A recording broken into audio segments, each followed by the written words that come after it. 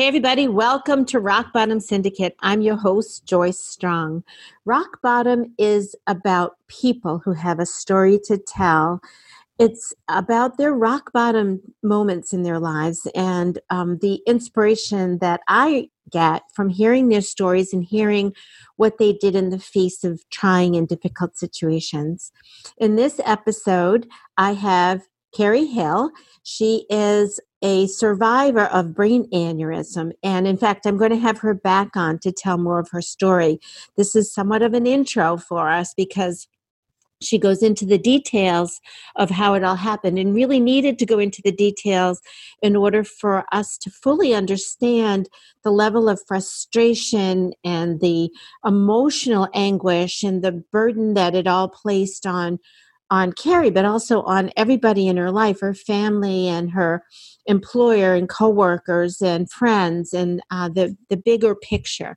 And she is a natural speaker. She is just a phenomenal speaker. And I hope that once you hear this show, you will think about hiring Carrie as a speaker for your organization, because I think she is just a born speaker and communicator. It's quite amazing story, and all the levels of the frustration dealing with our healthcare system. And Carrie is a problem solver. She's not a complainer. These things happened, and she's looking for solutions. And so her telling her story on Rock Bottom Syndicate is really about how do we fix this system, and also to be inspired in spite of her tragedy of being so young and dealing with brain aneurysm, one and then another and another. She is just an amazing person and very much alive and very much contributing and having purpose in her life. So do reach out to Carrie. All that information is in the show notes. And I really hope you enjoy this episode of Rock Bottom Syndicate, and make sure you tune in to the follow-up episode that I'll be doing with Carrie as well. Thanks a lot. Hi, Carrie. Thank you so much for coming on Rock Bottom Syndicate. Hi, Joyce. Thank you so much for having me today. Just for our listeners, this is Carrie Hill, and she has had a series of rock bottoms in her life and has found ways beyond what I can imagine to turn things around for herself.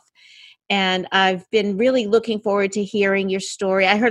We talked before, so we talked on the phone, and I heard a good piece of your story. But this is our first time face-to-face being able to really capture it. So thank you for being willing to come on and tell us what happened to you in your life and what you're doing with it now. Okay. So thank you again for having me. This is my first podcast ever, so excuse the nerves, please. So I'll just go right into it. In 99, I was pregnant with my son, my one and only child, and I had 4 trans-ischemic attacks during that time. They just said they were migraines. There wasn't much they could do about them because I was pregnant, and, to be careful not to have any more babies because they figured the pregnancy was causing these small mini clots to throw into mini strokes. So I didn't have any more children. After I gave birth to my son, who was healthy and perfect, I had a few more trans-ischemic attacks over the 20-year span that we're working with at this point. The most recent one I had was in July of this past year, and then the one prior to that was December of 2018. And prior to that, they had been silent for about 6 to 7 years. So we're still trying to figure out what causes those. But when the TIAs went a little silent, life went back to normal, being a young mom and raising a son and working full time and going to college part time and, making our way into life and into future. And I got married and we bought a house and we had the white picket fence and the great job and the friends and the PTA and the sporting events. And, life was just going and it was great. And everybody was thriving with what they were doing. And, so that was 2008. In 2009, January of 2009, I had another, what I assumed was a TIA. I was at work and the ambulance came and picked me up and took me to a local hospital, and they gave me a shot and scanned my brain and sent me home. Same thing happened again in March. They usually don't come that quick together. So it was a little concerning. So I started to go to my PCP, and he would just inject me with migraine medicine and just say, oh, it's a migraine, no worries. And I'm 28 years old at this point. So, okay, the migraines are changing because I'm getting older. That was the reasoning behind it. No big deal. We're just going to keep giving you these shots when you're in pain. Okay. By the way, Carrie, what were your symptoms when you had these TIAs or the mini strokes? What kind of symptoms did you experience? Good question, because I assume everybody knows what a TIA is, and they don't. So my apologies. A TIA is the equivalent of a mini stroke. So the symptoms can be different, but mine are confusion at first that I don't recognize.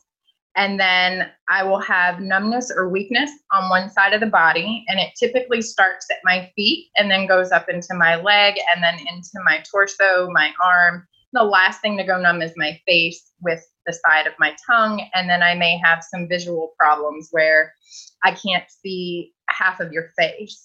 And it's like a cycle. It goes through those phases. And then sometimes I can't speak correctly when they happen. I'll slur or I'll speak backwards. And I'll hear that I'm speaking backwards about a minute later, and then I'll try to fix it and I'll speak backwards again.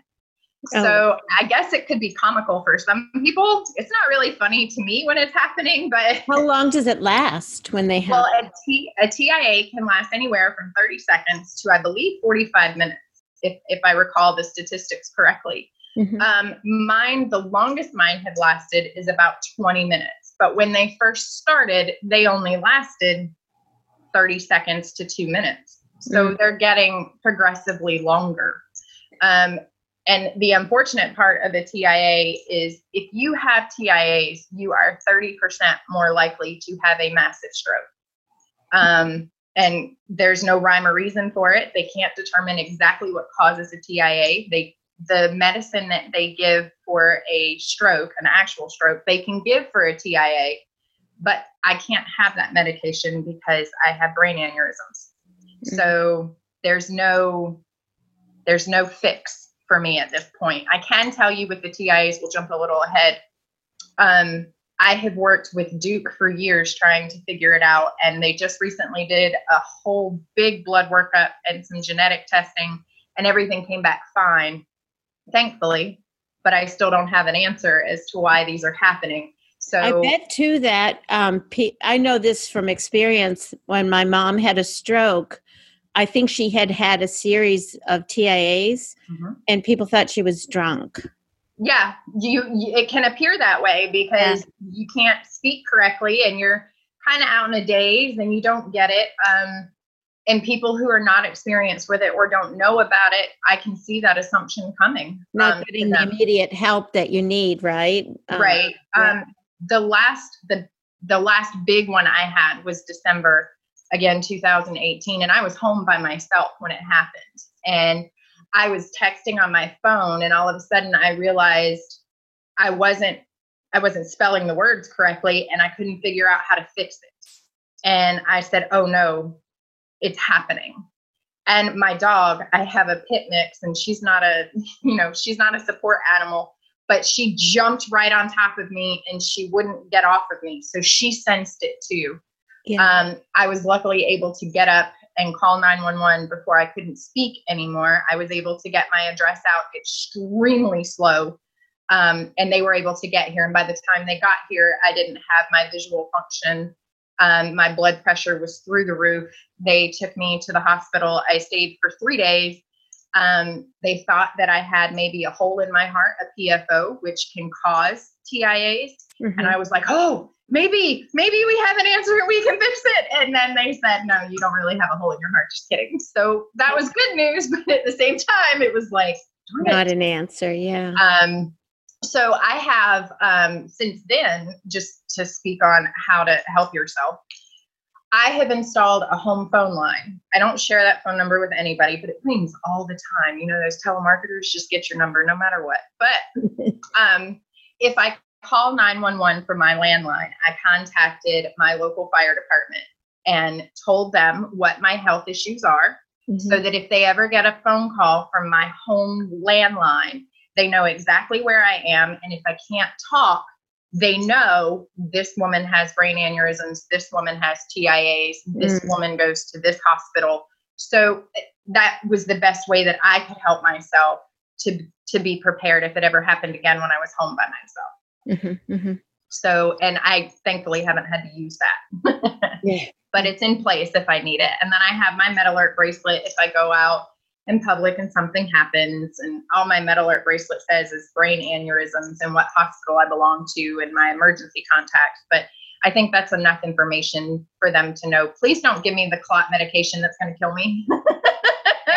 Yeah. So those are the things that I do to be prepared. I have an app on my phone for emergencies that'll open without a code that shows them what my blood type is, what my medical history is, what doctor I belong to, all of those things. So you prepare yourself as much as you can for if you can't communicate. If you lose the ability to communicate, how can you let other people know what you need? Yeah. Wow. It's a lot to think about. It is a lot to think about. And, it's scary because I've been there where you can't communicate. And I've faced death more than once. And it's scary and it's debilitating. But when you come out on the other side of it, where you start to see the different perceptions and the different ways you can think about it, it becomes humbling because you realize, that could have been me in the obituary section today, but it's not. Instead of focusing on, I could have died, I'm going to focus on, I'm alive. Yeah. So, but it takes a lot to make that transition when you go through something traumatic, like I did, years of trying to figure out what path to take and how to get on that path. And even now, 11 years later, I still have those days where I'm like, oh my gosh, what am I supposed to do with this life that I have? And how am I going to do it? And, I have this disability and I have that disability. It's okay to think about that every so often and lay down in bed one day and just take the day off. No problem. There's nothing wrong with that. And you can't beat yourself up about it. I had somebody come to me once and they said, it's a therapist, and I was telling her how my brain works. Like when I think about going to the grocery store, it's not, I'm just going to go pick up milk. It's, well, I got to go pick up milk and it has to be this kind of milk. And I got to make sure the date is this. And, I got to get that. And, I got to get this. And what time do I want to go? Because I want to be back by 3:00. And I mean, it's just constant. And she looked at me and she was like, that has got to be exhausting. Well, yeah, it kind of is. So she and I are working on how do you control your thoughts so that you have more self-discipline to not get lost in the frenzy of the fact that your brain can't focus on one thing. Just go get milk, no big deal. So we're working on that, and we're using, I have to get into yoga. I haven't done that yet, but we're using like meditation and different self-help books and things of that effect. I've also found that if I sit idle and I don't do anything, I drive myself crazy and I lose brain power because I'm just sitting on my phone. What's going on with Facebook? Let me check TikTok. Let me see what's going on Snap. And I feel like I'm losing brain cells by doing that. So it's important that I have something to focus on, whether that's a project of redoing my cabinets in my kitchen, or it's working with training my dog, or it's taking a college course just to take one. It's important to find something to focus on other than what your disability is or other than what your traumatic situation is. Your story, everybody's story is a wonderful story, and it should be heard once that survivor is comfortable telling it. it should be heard. They're very, very important, and they're priceless pieces of inspiration for other people that you don't even know you are touching. Yeah. So your story can be a part of your life, but it doesn't have to be your whole life. You are not just this one thing that happened to you. You are way more than that. Yeah. So I appreciate that. As a cancer survivor, when it first happened, it was definitely defining me. Mhm. And as time went on, I just focused more on life. Mhm. And now it's a part of me. It's part of my story, but it doesn't define me. I am not breast cancer. That's right. I'm Joyce, and I had breast cancer, and that makes my story interesting. Mhm. So yeah, I totally get that. Yeah. All right. So I guess we should go into the traumatic part of my story. Okay. So we were in March of 2009. All right. So the headaches started to come on a lot more often, not necessarily TIA type headaches, but just migraines, massive migraines. Yeah. I kept going to my PCP, and we kept doing the injection route. And then finally he said, why don't you need to go see your neurologist, because, your pattern has changed. So I went to go see my local neurologist, and I told him the situation I was in, and I told him what was happening. And I had found that if I was under more stress, the headaches would come on a lot worse, Mm-hmm. which is a symptom of migraines. So, okay.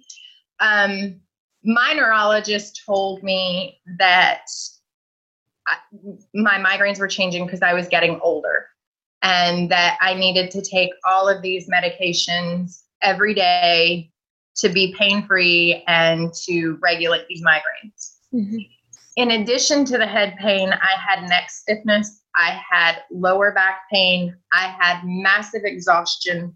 Mm-hmm. And all of those symptoms were discussed with him, and they were put in the migraine category. So I went to the pharmacy that night. This is in, I want to say August. Yeah, I want to say August. Mm-hmm. I went to the pharmacy that night to get the prescriptions that he had prescribed me, and I was in a lot of pain because pain was almost a daily thing at this point. And I went to stand up to get the medications from the pharmacist because they had called my name, and I winced because my back, it hurt so much. You could see the pain on my face every single day. Yeah.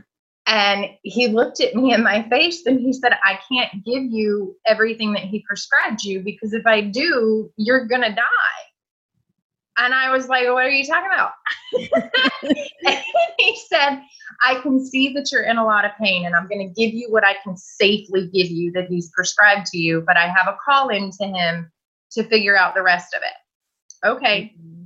So I went home and I took my medication and I laid down for a few hours, and I got up and I felt a little better, not a ton better, but a little better. I went downstairs. I made some ramen soup because, the days of cookouts and homemade meals and things like that were far in between because I physically couldn't do it anymore. Yeah.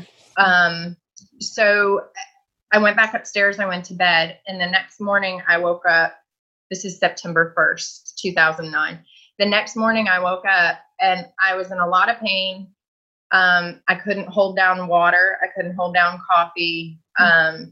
It was bad. And my husband at the time, he had a qualifying test that day for work that was very important. Mm-hmm. And he said, do you want me to stay home? And I said, no, I want you to go take your test and then just come right back home after you're done with your test. Okay.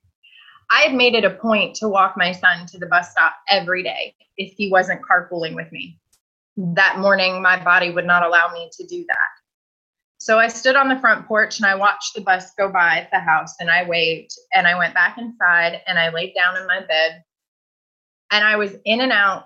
I want to say in and out of consciousness, but you can say in and out of sleep. I would fall asleep and not realize that I had fallen asleep. And then I would wake up and kind of wonder how I fell asleep because I didn't remember falling asleep, and I'm still in this massive amount of pain, and I still can't hold down water, and it's bad. It's really bad. But at that point, I didn't know what to do and who to turn to, because PCP is just going to say, give her another shot. Yeah. ER is going to say it's a migraine. Neurologist is going to say, take an opioid. Well, I called my neurologist. He was at the prison that day helping the prisoners. So he called his assistant back and ordered some Tamiflu for me because he thought I had the flu based on the symptoms I described over the phone. Okay. Then I called my PCP and he said, well, it sounds like you're having another migraine. Why don't you just come on in for another shot? I don't want another shot. I want an answer. I don't want another shot. I just want this to stop.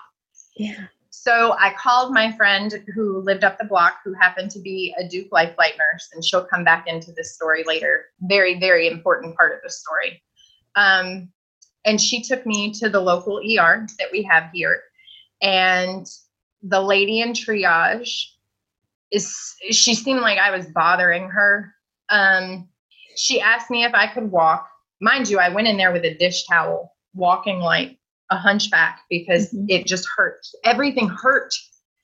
And she says, okay, well, can you walk? And I said, yeah, I can walk. And I stood up and I winced again because the massive pain shot into my back when I would stand up. Yeah. And she turned and she looked at me and I thought you said you could walk. Okay, man. Yeah, I can. Just give me like 30 seconds. So they put me in a dark room and they wanted to know if I was pregnant. That was their biggest concern. Are you pregnant? No, I'm not pregnant. Well, we need to make sure you're not pregnant before we give you anything. Okay, I'm not pregnant and I'm not getting up. So do what you have to do. My pain is like a 15 on your 1 to 10. I need some help. Yeah. So finally they gave me the medication. And that calmed me down, put me to sleep, took some of the pain away. I woke up a few hours later and my husband at the time was there at that point. And the doctor said, what's your pain scale? And I said, it's probably like a 4 or a 6 at this point. And mind you, when I came in, I said it was a 15. Right. So they said, you can go home because you're better. I still can't walk straight and I got some serious blurred vision and I'm still in pain, but I can go home. Yeah. Yeah, you just need to follow up with your neurologist. Yeah. And my husband looked at the doctor at that point and he said, when is this going to stop? When is this needs to get better? Because, the inconvenience wasn't only in my life, it was in everybody around me's life. I'm not cooking, I'm not participating, I'm not talking, I'm not myself. So everybody's being negatively affected, which makes me as the patient or the victim, however you want to put it, feel even worse. Mm-hmm. So anyway, we follow up, we go home, we follow up with a neurologist. This time I went to my PCP. PCP said, I'm going to send you to a different neurologist because it's obvious the neurologist you have is not doing what they should. Mm-hmm. So this is October 2009. They send me to a new neurologist. I meet with the new neurologist, very nice man who was young. And I was afraid that because he was young, he wouldn't have the experience or the knowledge to deal with what I was dealing with. But I'm really grateful that he was young because he was right out of the textbook. And he had a lot of knowledge right up in here instead of way back here from learning it, 30 years ago. So I go see him and he gives me the same general neurology appointment. Here's a sheet for 3 months. I want you to tell me what your pain level is. I don't want you to eat this. I want you to make sure you're getting sleep, take all your caffeine out. Did you just say take all my caffeine out? Oh, that's going to be bad because I'm like a 2 to 3 Starbucks kind of person a day. Like, how am I going to do that? So I left frustrated because I felt like I wasn't gaining any momentum. Like, okay, I got to wait another 3 months for pain every single day that ranges on a scale for, massive neck pain, massive back pain. I just want my life back. So we left that office and we went and we had a beer and some chicken wings and some cheese fries because I knew I couldn't have those anymore after that day. He just told me that's why you have migraines. So It was probably a week after that appointment, and it was about 2:00 in the morning. And I called his office and I left him a message. And I said, I can't do this anymore. I don't know what's wrong. Something is wrong and I need help. And I don't know who to turn to. And I don't know who to talk to. Just something's wrong. He called me the next day and he got me into his office 2 days later. So now we're in November of 2009. And he said, I want to do a scan of your neck because I think you might have MS. Because now, in addition to the pain in the back and the neck and the head and the in and out and I can't hold down water and all that, now I have these massive flushing feelings that are irradiating from my chest all the way through my body. And I have no idea what they are. They scare the hell out of me. I'm like, okay, I guess I'm going to have a heart attack now because I don't know what's happening. So he wanted to see if I had MS. So he orders a scan of my neck and he goes, we're going to go ahead and take a look at your brain while you're in there because nobody's really looked at it in depth. So it was an MRI, I think with and without, of the neck and the spine and the brain. Mm-hmm. I went in the Saturday after Thanksgiving to have that scan done. And Duke and Carolina were playing that day. And I'm a huge Carolina fan. Even this year, yes, this year I'm still a Carolina fan. She's got that on tape. But Duke and Carolina were playing and my dad was at the game and the scan took forever. And they would let me check my phone to see the scores and text, sport talk to my dad when they would have to change the films. And I'm at Duke Hospital in a Carolina sweatshirt. So, I mean, that's love right there. So they did the scan. It took forever. So that was on a Saturday. Monday, I called my doctor's office to see if they had the results. And the nurse said, yep, we have the results. And I said, okay, well, what are they? She's like, I can't tell you. The doctor's going to call you. I mean, you can't tell me. Like, they're my results. It's my brain and it's my back. And so you can tell me. And she's like, no, the doctor's going to call you. Okay, so at that point, I'm thinking I have MS. Oh, it's got to be MS. So let me Google MS. Let me check out MS foundations. Let me educate myself on what I'm facing and how I can do this in the best possible way. So I looked it up. Was it scary? Yeah, it was. Did it look like it was going to be a good time? No, it didn't. But it was an answer and I could live with it. And there was known, components of this disease and it wasn't going to take me out. So, okay, I'm ready for my MS answer. Finally, on Thursday at about 4:15, he and I get on the phone and I'm at work with all my heating pads everywhere because I'm still in so much pain. And I'm prepared. Hey, so I got MS. So what do we do? How do we do this? And he said, I think we found the issue. You have a large aneurysm behind your left eye.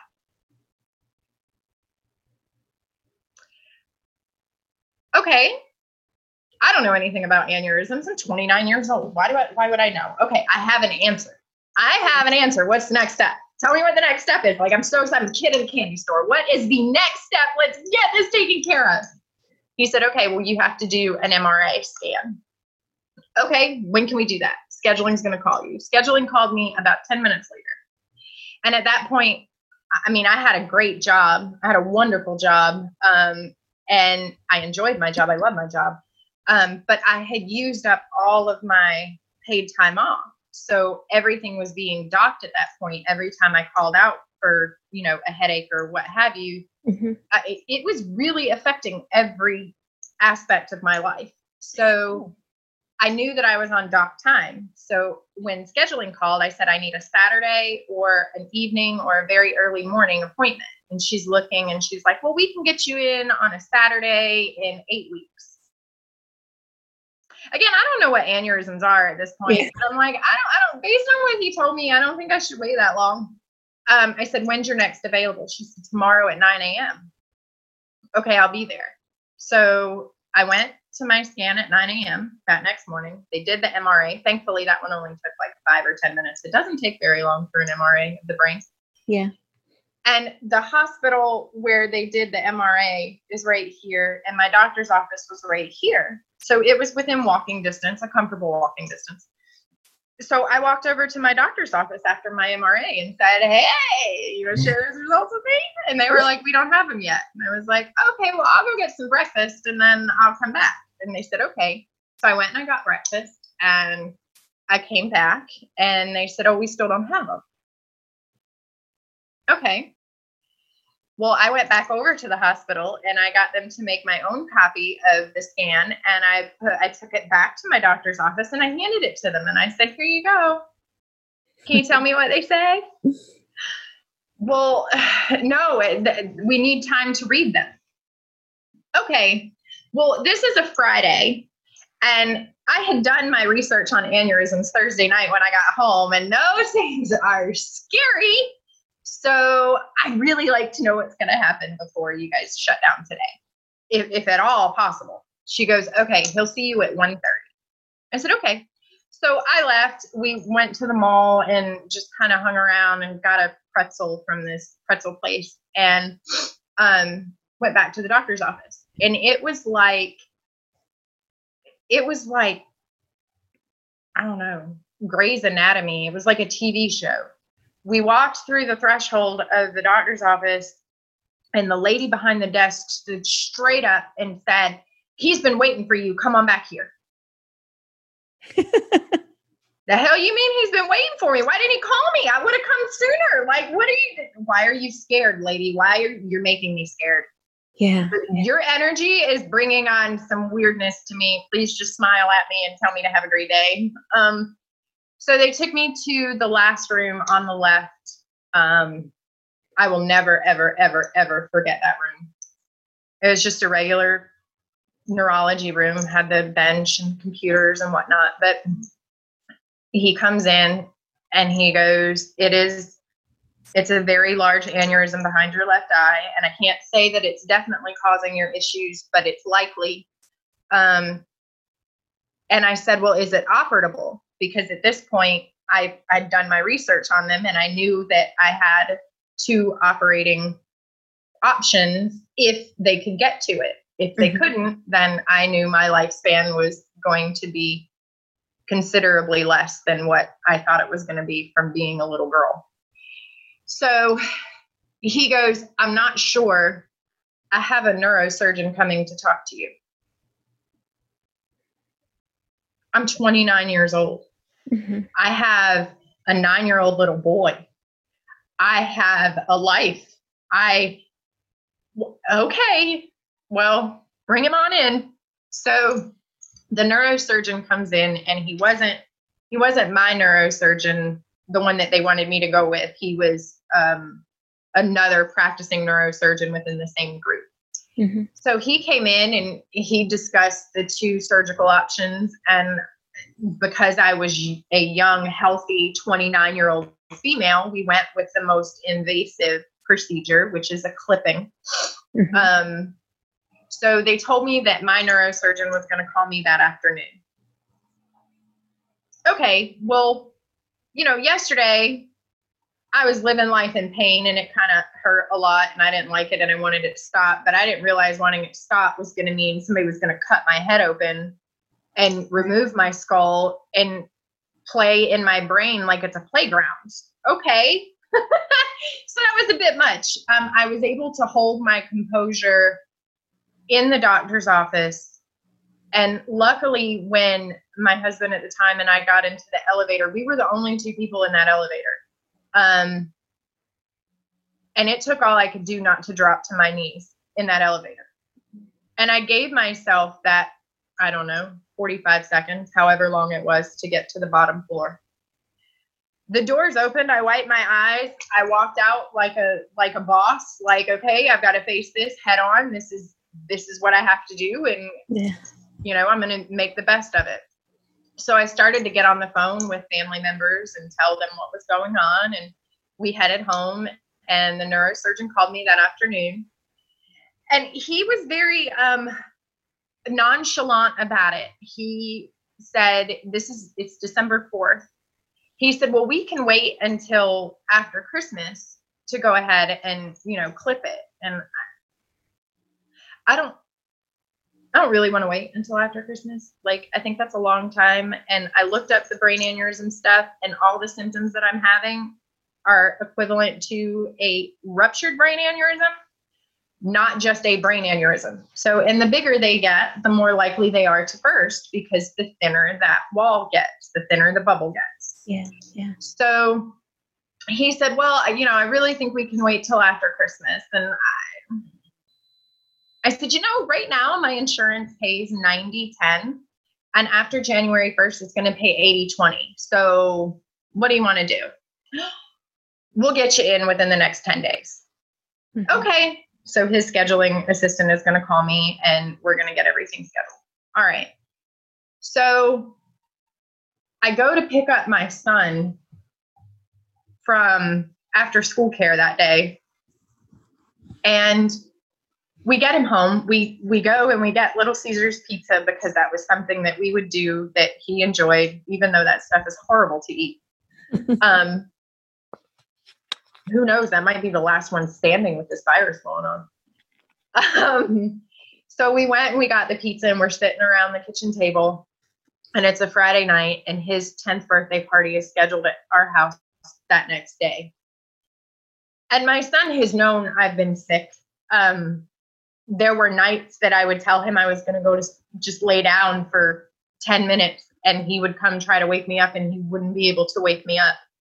And I would wake up at 3:00 in the morning, and there was a pot of SpaghettiOs on the stove, and him laid out in his clothes from the same day. So he had been directly affected too. And that hurt me to the core, that I couldn't be the mom that I wanted to be and that I had been. Yeah. So we're sitting around the kitchen table, and I've got to tell my 9-year-old son that I have to have brain surgery, but I have to be sensitive about it because he's young and I don't want to scare him. And how is this going to work? Well, my son is very direct, kind of like me, if you haven't been able to tell. And it's genetic, I think. So we're sitting at the table, and I tell my son, the doctors have found out why mommy's so sick. I said, mommy's got a balloon in her head. I didn't say brain. In her head, and they need to go in there and fix it before it gets too big. My 9-year-old looked me dead in the face and said, so you're having brain surgery, Mom? Yeah, honey, I am. And we all sat there and we cried for 5 or 10 minutes, and then we wiped the tears and we kept going with life. You know what? My kid has his 10-year-old birthday party tomorrow, and we promised him a Nerf obstacle course in the yard with his friends, and we've got 10 kids coming over, and we've got to get the chicken nuggets and the fries and the soda and the cake so put your big girl panties on, girl, because this is happening. So it was interesting that year for his birthday, because all the kids were outside playing and enjoying life and, having a good time and still in their innocence, if you will. Yeah. Meanwhile, all the adults are inside crying and talking about what's coming up for us. Yeah. And I'm really glad that birthday party was scheduled that way, that the kids could still do their thing and not be negatively affected by what was going on in real life. Mm-hmm. So birthday party went off without a hitch. It was great. I had a good time. We didn't know if I was going to go into the hospital that Monday or if it was going to be December 15th, because they said that there was a case. That's what they call us, a case. There was a case before me, and if anything happened and he wasn't able to proceed, that I would then be next. So I had the possibility of going on Monday, which was my son's actual 10th birthday. So we put the Christmas decorations up on Sunday, because that was a thing. I was like, I want to see all the Christmas decorations in the house ready for Christmas before I go into the hospital. Yeah.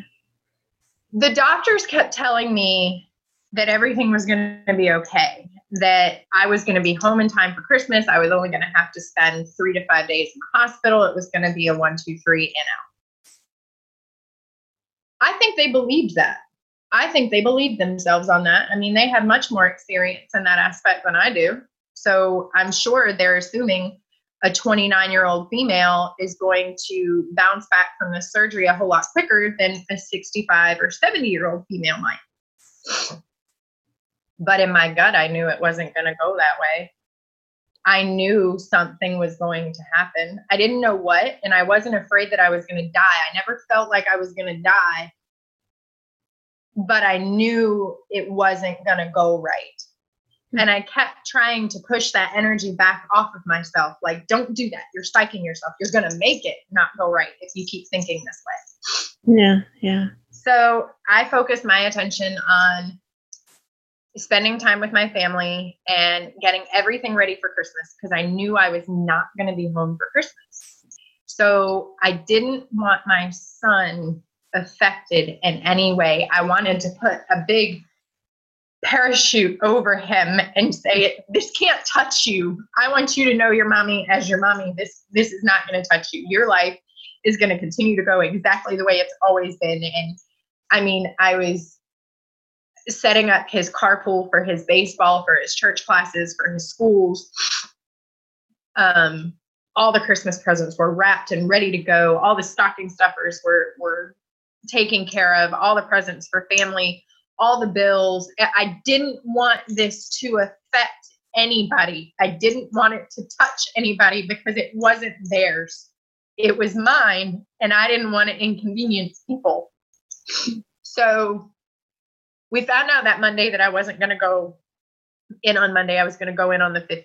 So again, over those extra days that I had, I got everything as ready as I could. I mean, I wrote cards to my family. I changed the sheets on all the beds, made sure everybody had clean towels for when they came into town. It was all about the illusion that everything was going to be okay, because I knew it was an illusion. I knew it wasn't true, but I didn't feel like I could tell them that because they were scared. I mean, I watched my family cry and be concerned and thinking the worst things that are going to happen. And I'm sitting there patting them on the back. No, it's going to be okay. It's going to be okay. Mm-hmm. So we checked into the hospital on the 14th of December. They did an angiogram. That's the first time that I met the neurosurgeon. And he came out and he said, okay, so it's not one aneurysm, it's two. So my first aneurysm grew a bubble. It grew another aneurysm on top of it. So you can only imagine how thin that wall must have been. Mm-hmm. So he called it a snowman and he said, it's no big deal. We can still move forward with surgery tomorrow. So they're going to take you to recovery and then you're going to go to your room for the night. Okay. So that's what we did. And my family came and visited me. And, you know, I had some family members that wanted to crawl into the bed with me and feel sorry for me. And I had some family members that were trying to hide how they felt. And I had some family members that were all about questions for the doctor. And in all honesty, I really appreciated seeing my family. I'm grateful that I had that support, but I kind of just wanted all the noise to stop. Just stop the noise for right now, please. I have a very, very crazy day tomorrow, and I need time to, you know, digest everything that's going to happen tomorrow, because that day is here. You are having brain surgery tomorrow. Yeah. So, when my family left, things calmed down, but then they had to start giving me the medication to shrink the amount of fluid in my brain to prep for surgery tomorrow. So I wasn't ever really able to decompress that night because, you know, medicine makes you different. Right. So that next morning they come, and again, I'm a very demanding person and I was in a different mindset back then. The hospital gentleman comes and he flips the light on. It's like 5:30 in the morning and he's like, come on, it's time to go. And I'm looking at him like, you out your mind. Like, I'm sorry. I need to wash my face, brush my teeth, comb my hair, go to the bathroom, and then it'll be time to go. And he's like, well, the doctor's waiting. I'm his first case, so he can wait for 5 minutes. So I go and I do all of those things, and it wasn't, I think my need to do those things was routine, but I needed it so that I still understood I'm still me, even though I'm going through this. Yeah. I needed that 5 minutes of my normal routine because I didn't know when I was going to get that back or if I was. So we did all that, and I was bad. I snuck my netbook and my cell phone and pictures of my son and my rosary all under my sheets on my bed. So all of that went down to pre-op with me, even though it wasn't supposed to. My biggest fear was that I was not going to be able to communicate. That was my fear.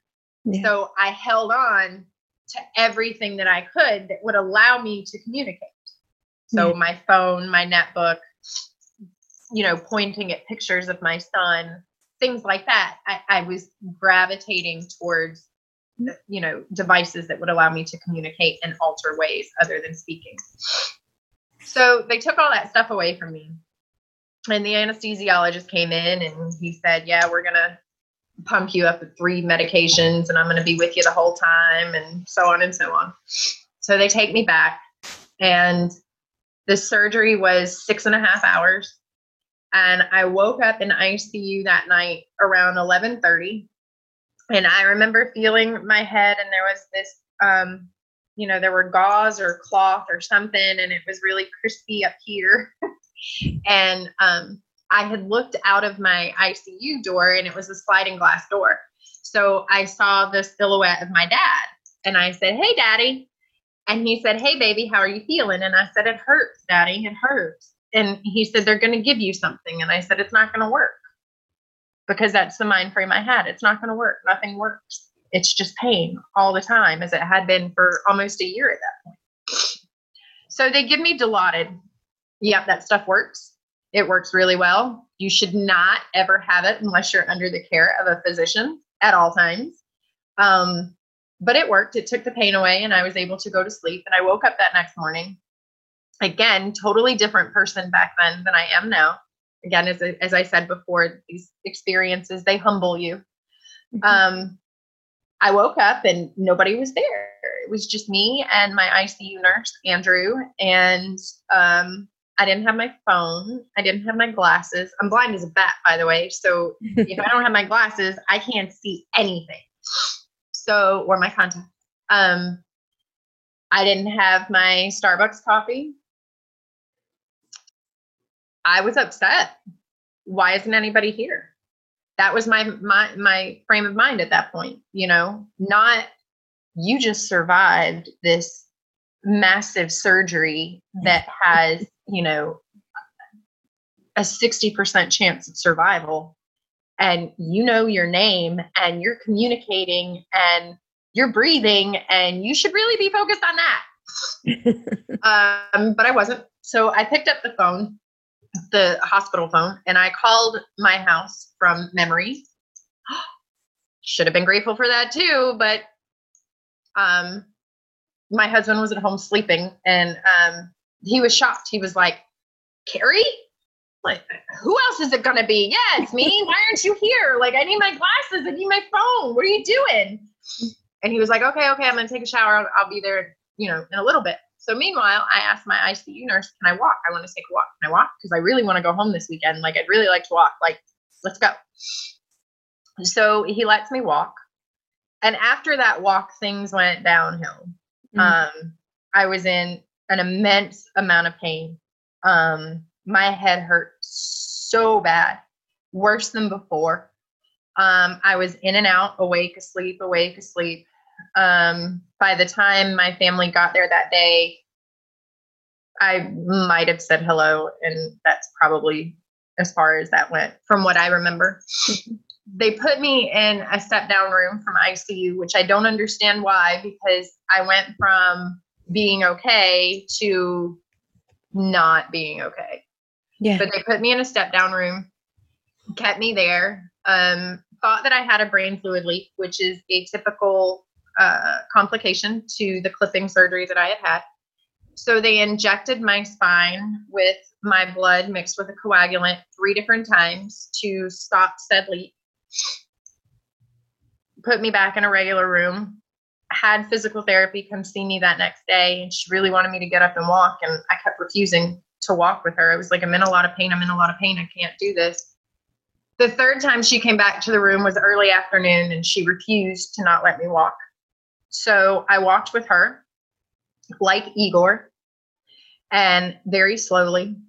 And she wrote on my sheet that I was ready to go home.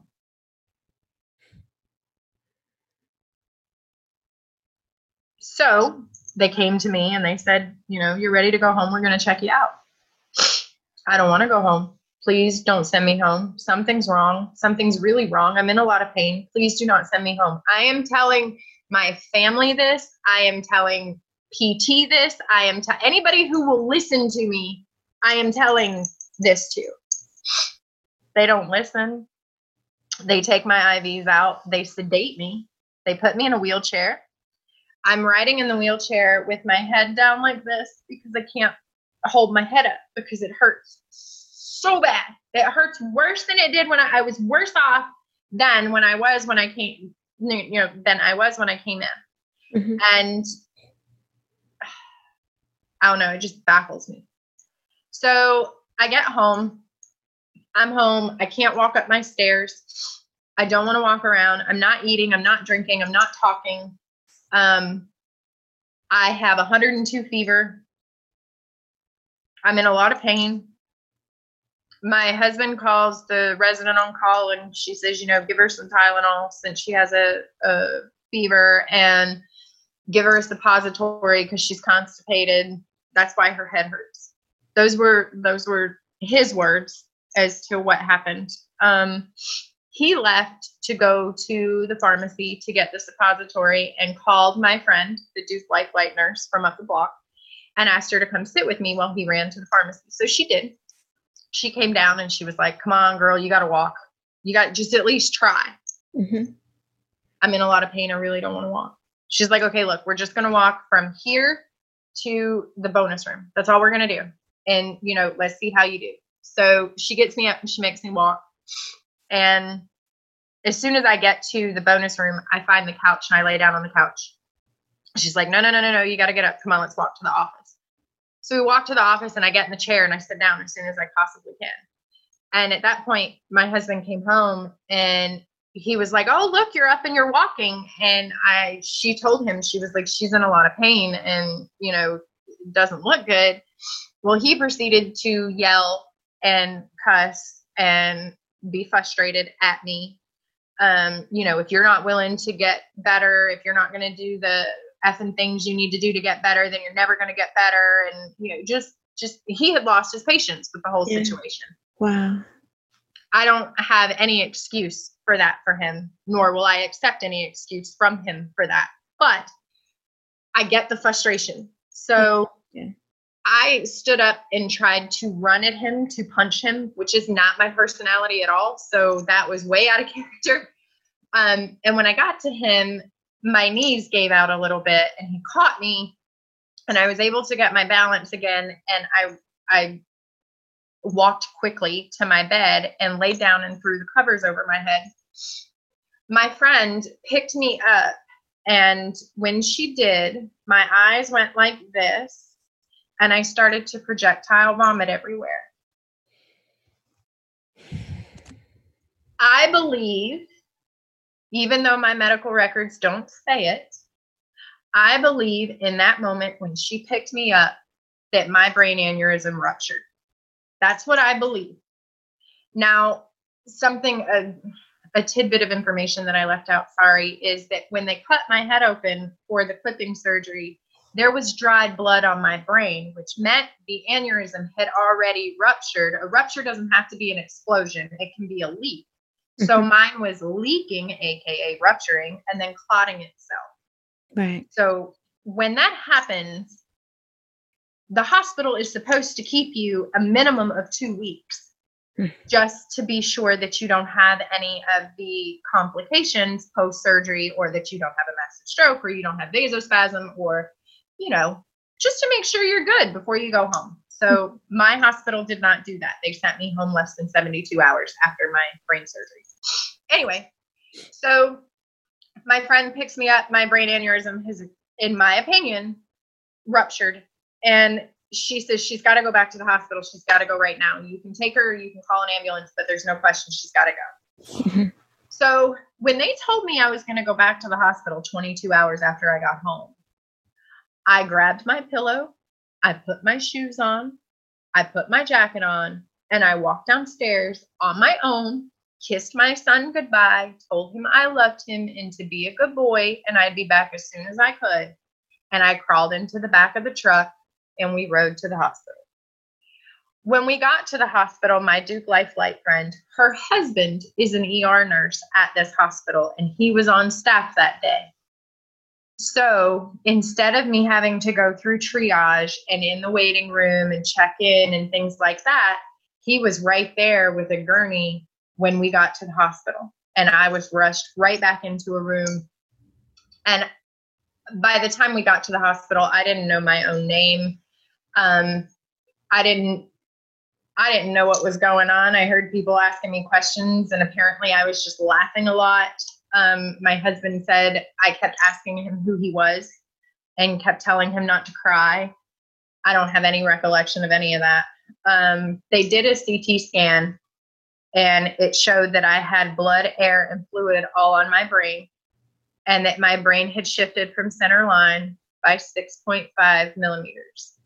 When you get to 10 millimeters, the chances of your survival are slim to none. So they told my husband that I was in the last 45 minutes of my life and that they needed to open my brain again. So they rushed me back to brain surgery to relieve, I guess, the pressure and clean things. I don't know what they did, but whatever they did, I woke up the next day. When I woke up the next day, I couldn't communicate. I couldn't talk at all. I could hear the questions they were asking me, and I thought I understood them. I couldn't write. They would ask me to do like 2 + 2 on a piece of paper. I couldn't write. I didn't know my name. I knew the people in the room, and I knew they were supposed to be there, but I wasn't exactly sure, who they were in relation to me, like my dad. So finally, they asked me a question. It's the first time they ever got a reaction out of me. They asked me, "Do you have a child?" Yeah, I'm pretty sure I got one of those. I'm pretty sure I remember correctly, so I shook my head. They said, "What's your child's name?"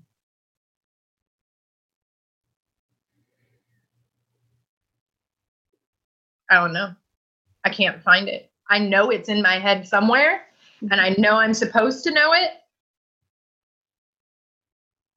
but I can't find it. And I can't even communicate the words to say, I don't know. So at that point, I knew something's really wrong. Like, that's when it went off in my head. This isn't right. This is what you were afraid of. It's happening. Yeah. So they realized, when I started crying that, I'm understanding what you're saying. They put me on a blood pressure medication to heighten my blood pressure to get more blood to my brain because I was in what's called vasospasm. Mm-hmm. So basically, let's say your carotid artery is supposed to be open like this, so the blood can run to and from your heart as it's supposed to. Mine was open like this. So I wasn't getting enough blood and oxygen to my brain because it was spasmed. Mm-hmm. So they gave me the blood pressure medication to lift up my blood pressure, get that blood pumping faster to see if it would work. And it did work. I was able to communicate better, not 100%, but better. And I remember being so hot and uncomfortable and nauseous on that medication. And they had me on it for pretty much the whole day, I believe. My dad said I blew up like a balloon because all the retaining of water from the medication. So that night, they decided that I couldn't be on the blood pressure medication anymore because it was affecting some other organs. Okay. So they start to wean that down. And when they do that, I start to go more into, I don't know what's going on. Mm-hmm. So the doctor came in the room that night, and he was on my left side, and my family was all gathered on my right side. This doesn't look good. So I'm holding my doctor's hand, and I look at him and I say, why? And he says, I can't tell you why, but we're doing the best we can to fix it. Okay. So I had two options at that point. I could have a bypass of the artery, which means they got to open it up again, or they could put a verapamil ball, an antispasming medication, directly into my artery through angiogram, to hopefully stop that spasm. And it's less invasive, and hopefully we don't make that artery any more upset than it already is by doing this procedure. So my family decided, I was in no mental capacity to make any decisions at that point. My family decided that they were going to do the medicine ball. So they wheel me down to the angiogram room, which is a pretty cool room because there's like 6 televisions up on the wall, and you can see what they're doing inside your brain, or your heart, or whatever part of your body's being filmed. Yeah. So it took 22 minutes. There was a 20% chance that this procedure was going to work. But it took 22 minutes from the time they started the procedure to the time that it ended. I have a picture of my artery like this at the beginning, and I have a picture of my artery like this at the end. So it worked. So when they wheeled me out of that angiogram room and my family was up on the wall, I could recognize them all. I could smile. I could speak. Wow. I wasn't 100% by any means, but I was a whole lot better than I had been. Yeah. My family was elated. They were so excited. They all went to TGI Fridays to get chicken wings and beer and cheese fries. I'm glad y'all just went through that roller coaster. Enjoy that. So they had told my family that it would be, an hour and a half. They had to connect me back up into ICU before they would be able to see me. So like 2 hours goes by and my family hasn't been able to see me, and they're out in the waiting room. What's going on? Why can't we see her? Why can't we see her? And the next thing I remember, I woke up with an oxygen mask on my face, and I cannot breathe. I cannot breathe. I can't say a syllable. I can't say a word, but I can still recognize my family. So from a traumatic point of view, I remember my dad standing at the doorway, looking concerned, but not saying anything. I remember my aunt directly in my ear, in my face, crying hysterically. I remember my husband in my ear explaining the medical stuff that was happening because he was an EMT. So he was explaining, they're going to bring a CPAP. They're going to give you some Lasix to dry out your lungs. You're in pulmonary edema. Okay. And my nurse, Helen, who I had a few times while I was in ICU, who was a phenomenal individual. She was just running back and forth from machine to machine. She was holding it down as best as she could and dealing with my crazy family who was told not to come in the room. So it felt like it took forever for the CPAP to get there, but it finally did. And I remember them putting it on my face. And then the next thing I remember is 3:30 in the morning, and I'm waking up and I can breathe. And I'm waking up because I can feel the vibrations of the CPAP on my face when I breathe, which means my lungs are dry. They're not full of fluid anymore. So Helen takes the mask off, and I ask right away, is my dad here? And she goes, yeah, he's in the waiting room. And I said, can I see my dad? And she said, yeah, but let me get you cleaned up first because you were sweating a little bit. So she changed my sheets, and, we had a little powwow for a minute, and my dad came back there, and I so badly wanted to have a conversation to understand everything that had happened because I had just missed, 5 days of my life. Like, what happened? What's the time frame? Why did this happen? When did this happen? Go, go, go, go, go.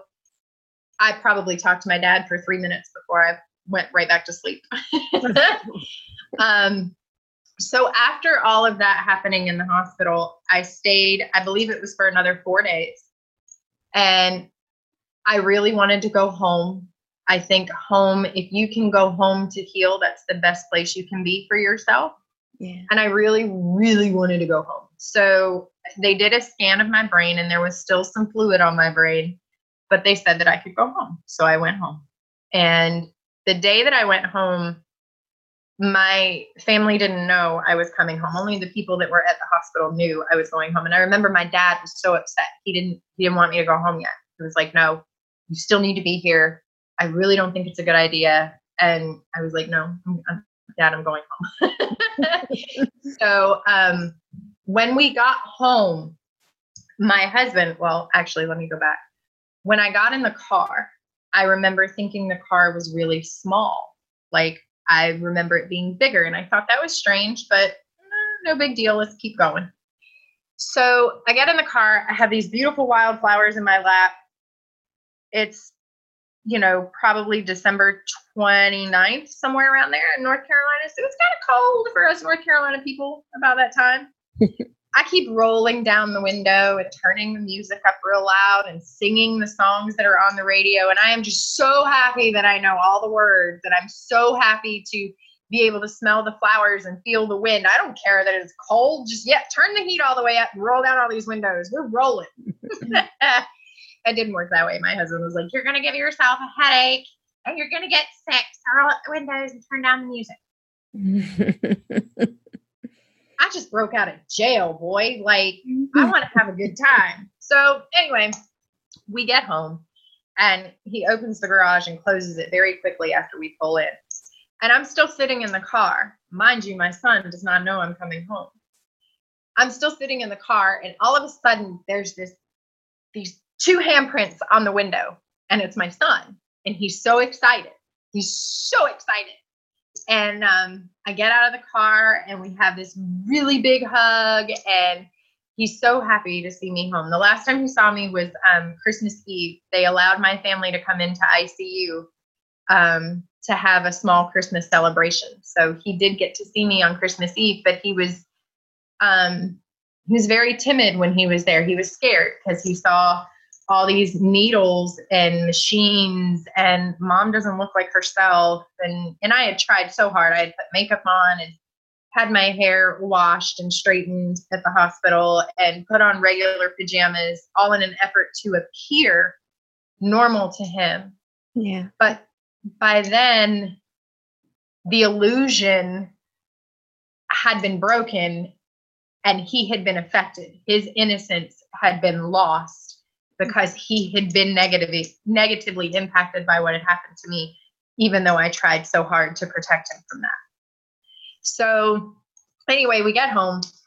My son's happy to see me. I'm happy to see him. I can't tell you how many casseroles and pies and breads we had in the fridge and in the freezer from all the neighbors and the friends, which was much appreciated. My mother-in-law was there. She had stayed at my house while I was in the hospital to help take care of my son and my dog. My dog sees me, and I have to get on the ground with her because she is so excited. And so she and I have, a 10-minute meeting together, and kisses and cuddles and pets and wags and all that. It was wonderful. So I get upstairs by myself. I walk the stairs by myself. And the first thing I want to do is take a shower. And I hadn't taken a full-on shower in 2 weeks at this point. So I want to take a shower. And the first time I had come home from the first surgery, I didn't brush my teeth, wash my face, want to take a shower, any of those things, because I was in a lot of pain. Yeah. So wanting to take a shower and being able to take a shower was just phenomenal for me. So I want to take the shower, and my husband's like, okay, well, I'm going to watch you. You don't need to watch me take a shower. Like, I'm fine. Nope. I'm going to make sure you're okay. All right, if you insist. So I take my shower. I put fresh jammies on. I brush my teeth, and I get in my bed. Because I know I don't have a whole lot of energy at this point. Just getting home was taxing, but so worth it. So I get in my bed, and I don't want to turn on the TV because I can't follow the TV. Being able to focus at this point is not a good idea. You don't want to do things that stress your brain after brain surgery, and focusing is a brain stress, believe it or not. Yeah, yeah. So I'm in my bed, and all of a sudden my son comes in the room, and he's in his jammies. Now, mind you, it's a decent afternoon, and he had been out playing with his friends when I got home. And he comes in and he's in his jammies and he says, Mommy, can we watch a movie? Can I lay down with you? Oh, yeah, honey, you can. Please come lay down with me and don't ever leave my side again. And what movie do you want to watch? So we end up watching Transformers. He's watching it. I'm just seeing a bunch of colorful blurs going across the screen. So then it's time for dinner. My mother-in-law had made pot roast and these potato dumplings that I used to like. And so I get to eat my food in bed, and my son sees that. And he's like, well, can I have dinner in bed? His dad's like, no. I was like, yeah, you can. You can. Come on. So my son and I spent that whole night together as much as I possibly could. And it was time for me to go to sleep. I was exhausted. So my son goes to bed and he's like, you're going to be here in the morning, right, Mommy? Yes, baby, I'm going to be here.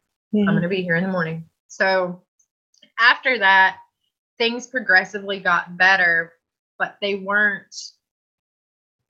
wasn't what I was before, and I couldn't quite figure out why. Like, what's going on? Like, I know I have to heal and I know I've got to be under my doctor's care, but why is everything so slow? Mm-hmm. Why can't I focus? Why? Well, I'm tired because my body just went through a bunch of stuff. I mean, it is what it is. What was never explained to me when I left the hospital was the amount of damage that having the blood and the air and the fluid on my brain had done, what that permanent damage was. Mm-hmm. So I had no idea. So I called my neurosurgeon and I said, hey, I'm having trouble focusing in this, that, and the third. And he was like, we're going to send you to cognitive therapy. Okay, I got no idea what cognitive therapy is. I'm like, I'm just going to get back to my life. And I went to cognitive therapy, and one of the exercises that they did with me, and I can't drive at this point. So my dad's taking me, my friends are taking me, my husband's taking me, whatever. And whoever takes me, I don't care. Sit in on the session. That's fine. I don't have anything to hide. So one day I was there with my dad, and the exercise was, I want you to push the button every time the voice says the number 7. Okay. So the voice would say 10, 9, 5, 4, 7, and you would hit the button every time it said 7. And it was very monotone. There wasn't a difference in the tone of voice. Everything was said the same. Mm-hmm. So I thought I had hit all the 7s, and the lady looks at me and she goes, you missed 5 7s. What? No, I hit all 7s. I heard him. I was listening. I hit all the 7s. No, you didn't. Yeah, I did. No, you didn't. Yeah, I did. Why wouldn't I? Why wouldn't I hit all the 7s? Like, that doesn't make any sense. So then there was another exercise. She said, I need you to name 5 shiny things. Okay. Shiny. Shiny. What's shiny? What's shiny? A diamond is shiny. An emerald is shiny. A ruby is shiny. A sapphire is shiny. And an onyx is shiny. I couldn't change categories. Once I picked a category, my brain couldn't shift to a different category. And the reason why I couldn't hit all those 7s is because I couldn't focus long enough. I would focus for 30 seconds, and then I'd take a brain break, and I'd come back to it. Mm-hmm. Well, why is that happening? It shouldn't be that way. Like, I should be fine. I survived this. I'm up. I'm walking. I'm talking. I mean, I went through a whole lot to do that, but the outside of me looks fine. So what's wrong with the inside? Yeah. So, you keep going to cognitive therapy and you do the exercises that they tell you to do to try to start to see some positive impact. Mm-hmm. And there were some times that I would see some big steps. Oh, wow, that works again. So I attempted to go back to work. I was like, let me go back to work. And I was a coordinator at that time. So I was responsible for helping with a multi-million-dollar budget across 4 departments. I helped take care of any complaints that came into the CEO or the COOs or, the bigwigs, whatever. Mm-hmm. I helped to coordinate projects. I did executive reports, a bunch of different things, lots and lots of multitasking. Mm-hmm. So when I went back to work, I can't focus. I can't focus. I can't multitask. I'm like, I'm trying. Well, maybe I can smile my way through this. Maybe it'll be okay. I'll just keep the smile on my face and keep pushing. It didn't work. So I went for my annual review at work, and they told me that they needed me to step it up. They needed me to do more. They needed me to be my superior shadow for any and every project that was there. And, you know, you gotta get in here and do more, but you're doing good now. We're going to go ahead and give you that annual raise. But, yeah, we need to see, you got to step it up this next year.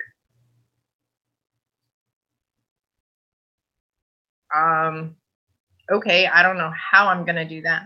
So I called my doctor and I explained the situation. And I said, look, if I'm going to have any chance of being me again at any percentage level that I'm going to be comfortable with, I need to step away from work and focus on this cognitive therapy and just really delve into it.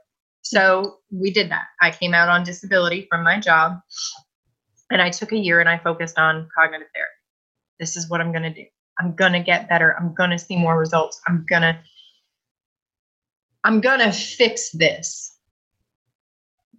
That was another illusion. I'm going to fix this. So I went to cognitive therapy, and it started to just become redundant. I wasn't seeing a whole lot of progression. The exercises were the same.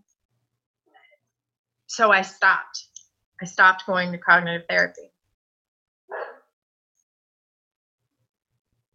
I didn't have anything to do with my time. What am I going to do with my time? You know, I mean, I love my friends. I love hanging out with them, but you can only do that so much. And I don't have a whole lot of energy to go out and, you know, play or do things with my son anymore. And my thoughts are constantly, why did this happen to me? Why did this happen to me? This isn't fair. Why did this happen?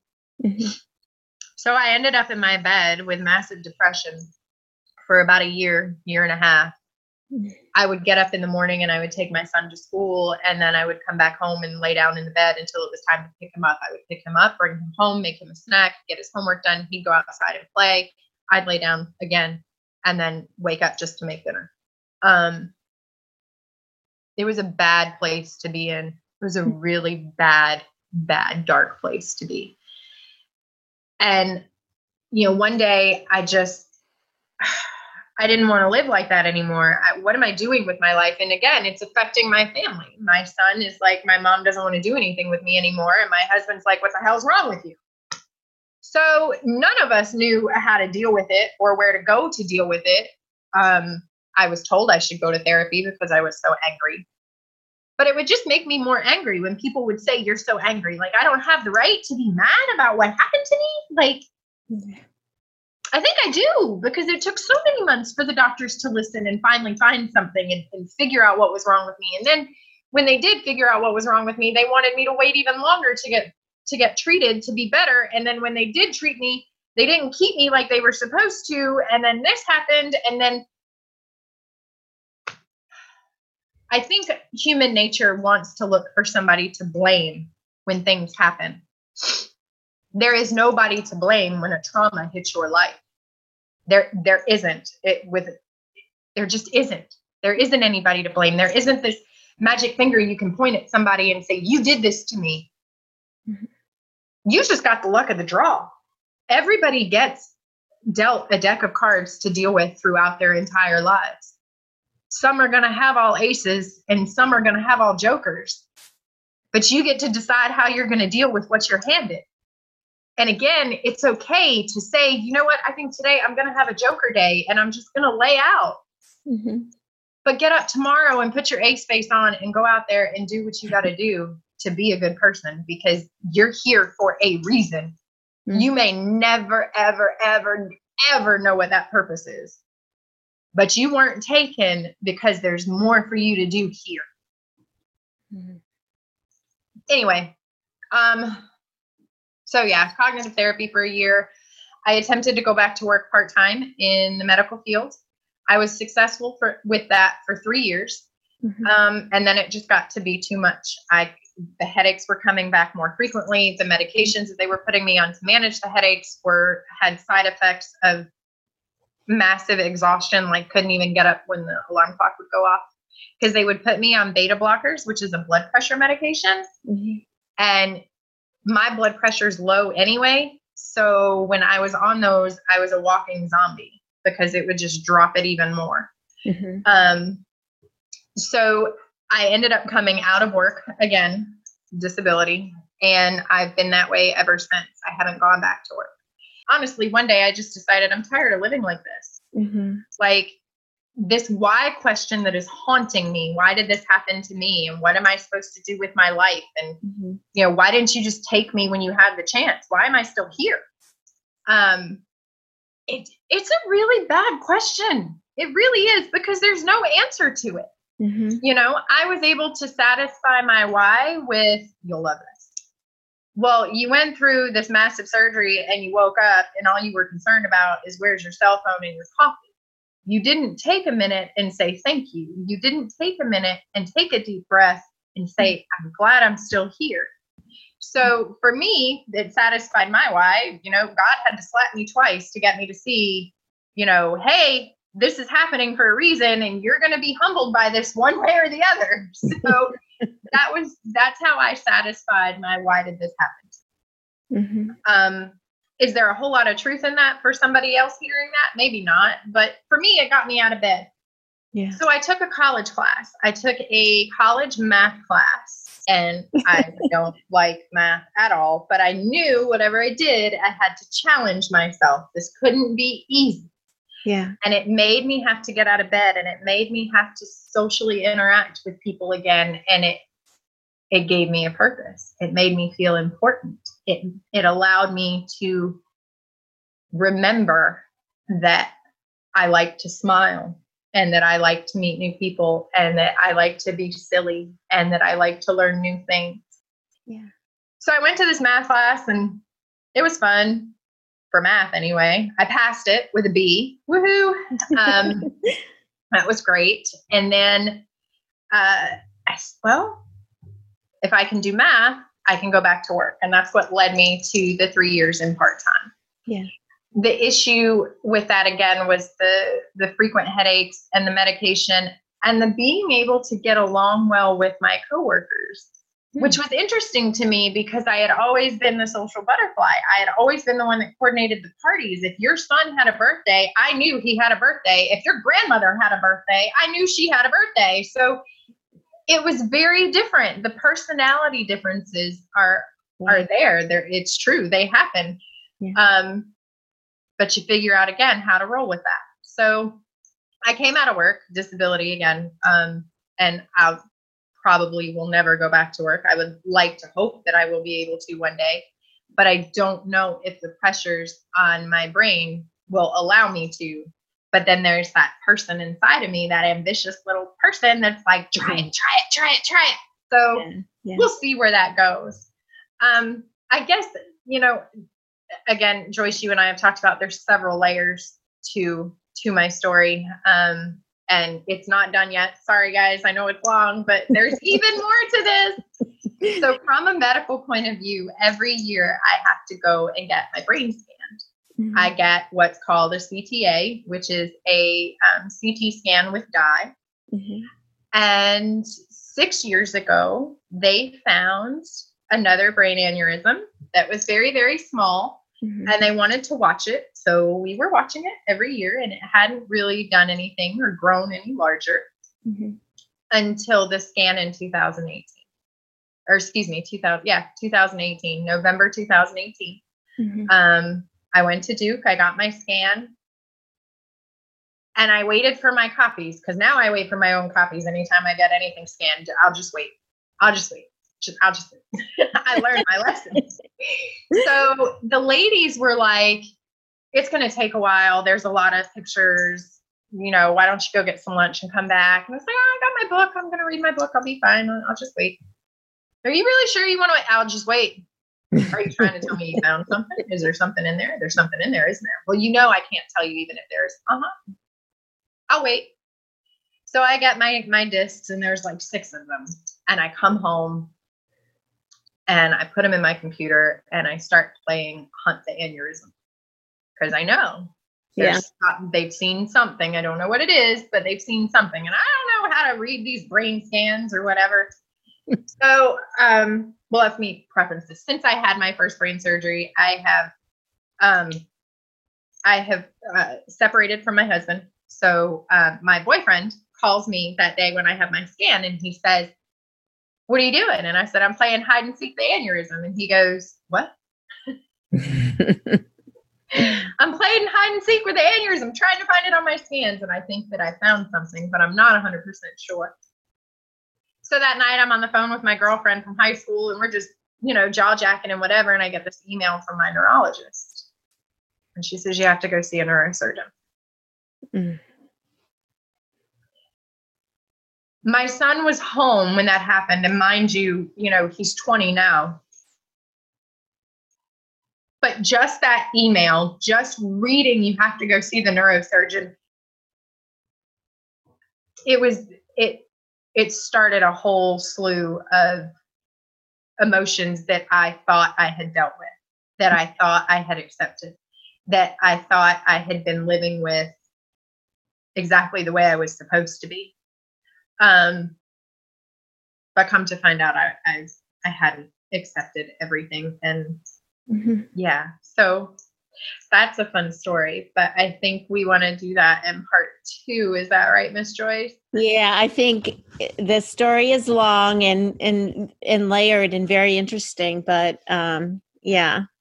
Okay, well, that's fine. I'm happy to stop here and then start with 2, because I still had problems with the doctors being proactive and being aggressive with my treatment and listening. And it was the same set of doctors. It was the same set of surgical team. And I think there was some real fear with that surgeon and myself on both sides of the equation. Like, do I really want to touch her brain again? And do I really want him to touch my brain again? Yeah. So there's some very interesting layers in that. And I hope that your viewers will continue to watch. I know it's long, and I'm never going to be good at TED Talk type of things. So I guess I love the way you tell your stories. And I will say that it's all the while that you've been talking, you're such a great communicator, and you're so stubborn and forceful. You're a good self-advocate, and you remind me in some ways of myself in that when I went through breast cancer and how I had to fight to get what I needed done. And I'm like, why do I have to fight? And what do people do who don't have my personality, which is, a little bit of a rebel, a little bit of a fighter anyway, right? Like, it's just mind-blowing to me to hear. Thank God you're like you are. Thank God that you stuck with it, and then you sprinkled in the humor and all those kinds of things to help, get it done. It's phenomenal. Well, thank you. I appreciate that. It took a lot for me. You said I'm stubborn and demanding and forceful and all of those things. And those attributes can be intimidating to others at times, depending on the position that you're in. Well, those are adjectives, though, I use stubborn because you just, I guess, wouldn't take no for an answer, Right. And I was just going to say those attributes are so important to have when you have to advocate for yourself, because nobody can tell you, go sit over there and wait. Yeah. No, I'm not. This is something that can be terminal. This is something that can kill me. And, as much as I understand that you see this every single day and death is something you deal with, it's not something I deal with or wish to experience on a premature level. So how can we work together to make sure that doesn't happen? So, well, I love it. You have such powerful leadership qualities and things that we use negative. I guess the point I was trying to make is we tend to use these negative words when, in fact, it's everything that you'd want to be. Yeah, in a situation like that, I would agree. In any situation in life, you're just a born leader and a born communicator and advocate. You just, I wouldn't change a thing. Oh, well, thank you so much. It's really kind. I appreciate that. Will you come back on to the show and tell more of your story? Yes, I will, because there is a phenomenal happy ending to this new development that you guys just heard about on my towards the end of this. So please, please, please come back, because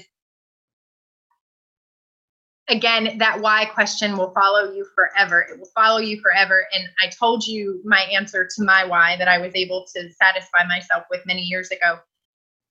But now I think I have a new answer because of what I just recently went through with this new aneurysm, and how I was able to have a completely different experience and learn to appreciate, okay, it can go negatively, but man, it can also go great. Yeah. Well, we'll wrap it up here and get you back on to tell us more, because I love happy endings. Me too. Thank you, Joyce. We will see you soon. Thank you, Carrie. Hey, everyone. Joyce Strong back again just to say thank you for tuning into the podcast. I want to remind you that you can visit me at totalwellcoach.com, which links to all of my social media and my offerings, my Inner Circle membership, which is an entry-level way to get involved, get coaching, and get all my classes for one low monthly fee. And if you want more, work with me one-on-one with intensive nutrition and lifestyle so that you can opt out of chronic disease, then get in touch with me and we'll talk about how that happens. We spend a lot of time together.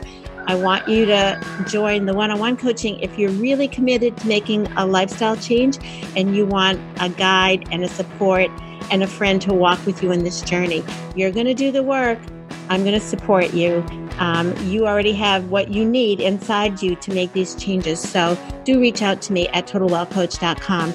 I love it when you subscribe and share and comment on all my YouTube and on Apple Podcasts and all those places, because it elevates my frequency and it gets more people to hear and see what I do. So please, please, please, it means the world to me if you would help support me that way, because you're helping support my entire network.